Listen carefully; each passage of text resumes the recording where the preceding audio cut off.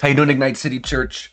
Hey, I wanted to share a little bit from Leviticus 19, something that stood out to me. And I actually highlighted every time I saw it, Leviticus 19, 20, 21. And so this would have been from a few days ago. Um, but how often you see this phrase, I am the Lord, or I am the Lord your God. And almost every single time it's connected to our obedience to God. So you see it here in chapter 19, verse 1. And the Lord spoke to Moses, saying, Speak to all the congregation of the people of Israel, and say to them, You shall be holy, for I am the Lord your God. For I, the Lord your God, am holy. Every one of you shall revere his mother and his father, and you shall keep my Sabbaths. I am the Lord your God. Verse 4.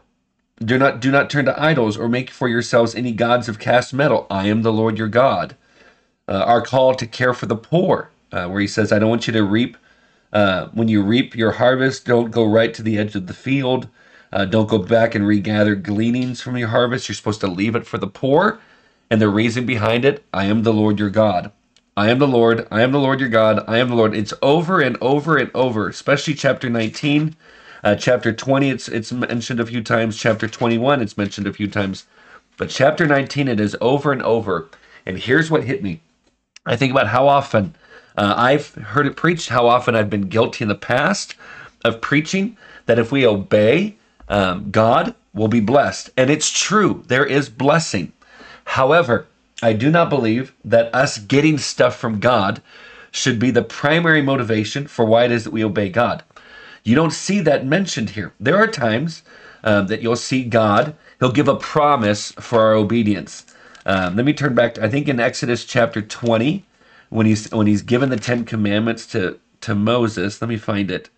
And he's talking about children and obeying their parents. Honor your father and honor, verse 12, chapter 20. Honor your father and your mother, that your days may be long in the land that the Lord your God is giving you.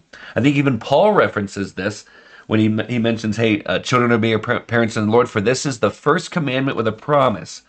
Guys, there's blessing that comes from obeying God. However, if all that we're doing is doing things for God in order to get things from God, that seems a little bit like we're bartering with Him, or we're just using Him.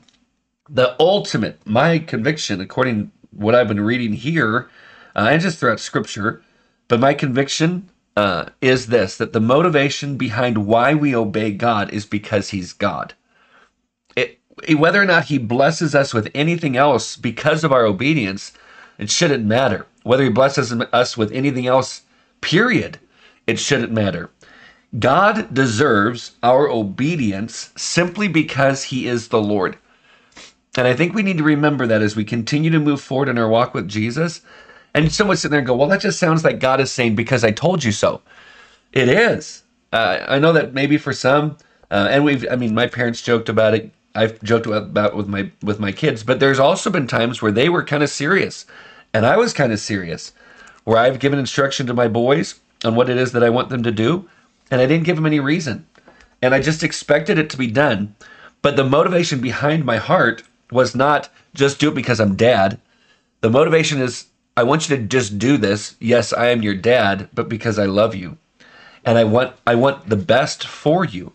Friends, if we look at the commandments of God as His restrictions instead of as His grace and His care and His concern for us, we'll always feel like He's putting it, like we're being put out by having to obey Him. So I have to obey God because He's God, instead of going, wait, He's the Lord of my God. I mean, I think that's why it's so important back in verse 3 when He says, I am the Lord your God. Verse 4, I am the Lord your God. There's relationship. Even in the name Lord or Yahweh is this idea, it pushes this idea of the covenant relationship of God. That God is a covenant relational being. He's a covenant relation or covenant relation making God. And so once we look at the commandments of God and make the pure motivation of our hearts to simply be the fact that He's God, then the blessings that He desires to give are gifts and not entitlements. We just accept it. It's His mercy and His grace Friends, we can't appreciate the mercy and grace of God if we live in entitlement. And so when I was reading through them, I'm just seeing over and over how often it's saying, I am the Lord your God. I am the Lord. I am the Lord. I am the Lord. It's almost like every time he gave a commandment or a few, like a section of commandments, he ended it with, I am the Lord. I am the Lord your God. And that should end the argument. He is simply God.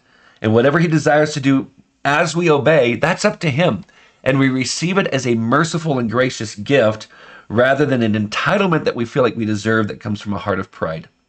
So friends, I hope this is a challenge for you. It was for me, and it was a good reminder. God deserves my obedience simply because he's God, but he deserves my obedience simply because he's God. And that God, our God, loves us and gives us commandments. Now, of course, Jesus came as the fulfillment of the law.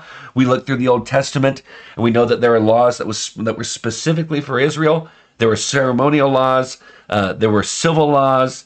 And so we want to remember those. Like there were sacrificial laws. We want to remember that God was giving the people of Israel specific instructions and commandments.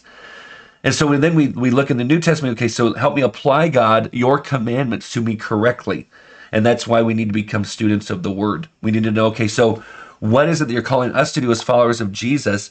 Look at the principles of the Old Testament and see how they're repeated in the New, or which ones are repeated and which ones God fulfilled, and which ones were civil laws that were specifically for Israel.